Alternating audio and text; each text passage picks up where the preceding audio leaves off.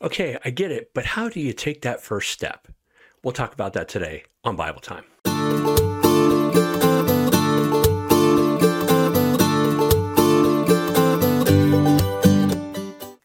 Hello again, everyone, and thank you for joining me for Bible Time. So the question today is, so how do you know that you're really in a good relationship with the Lord? How do you take that first step towards that good relationship? And how do you know that it's still going well? That is a question for the ages, and welcome to being a human.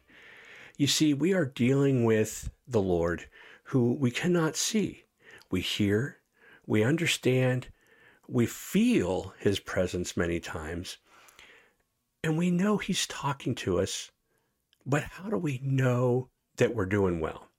Well, let me tell you, there are many people out there that would like to tell you all kinds of things that are just not correct. And there's one of the things that they'll tell you is that too many people say, God is love, God is love, God is love, and forget that he is righteous. I'm going to tell you right now, God is love, and he is righteous, and he is the judge. He is all those things. But see, when they do this, they forget that he is full of love. That first and foremost is above and beyond anything else that we can talk about. Yes, God is a righteous judge. Yes, God does not want us to sin. Yes, God wants us to walk the narrow path and in the ways of righteousness. But God does not cast us away when we fall off that path. And I sense that the question is coming from possibly someone who has probably sinned a little bit and is wondering, have I ruined it? Have I lost my salvation? Have I fallen off the path? Is that even possible?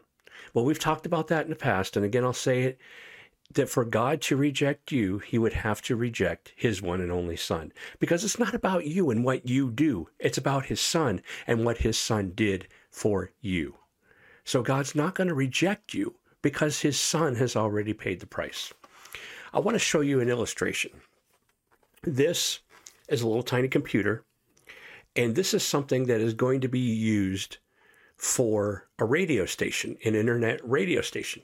Now, there's no keyboard, there's no mouse, there's no monitor attached. So how do I know that it's even running? Well, I have special software that I can use to remotely connect to it and determine. But just at a glance, I can't tell that it's running. Just at a glance, you just don't know if you're doing well with the Lord. How do you take that first step towards reconciliation? You just simply do. Just like a baby, when they're born, they can't immediately start walking.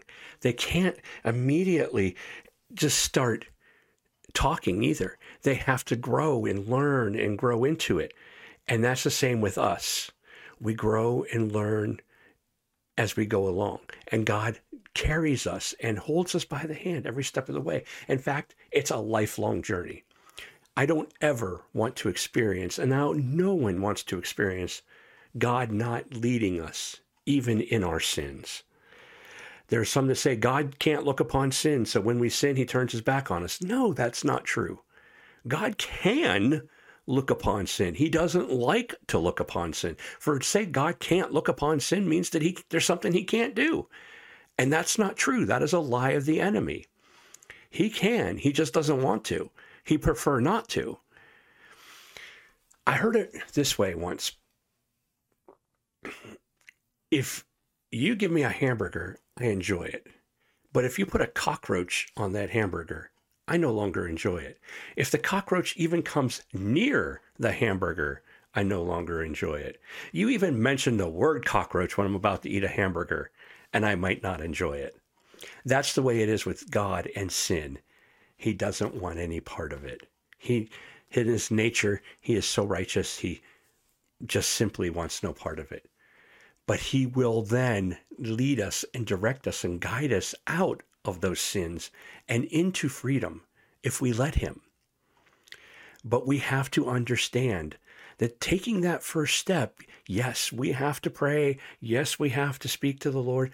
Yes, we have to want to have a relationship with him. But he is the one doing the work. When we get to that point where we can trust and obey. Know that he's there. Know that he's guiding. Know that he's not going to just get rid of us or let us fall. When we get to that point, that's when we really start to understand who he is and who we are. That's taking that first step, believing and trusting. And I know it's difficult. You want to control it. You want to think, oh, I got to do whatever.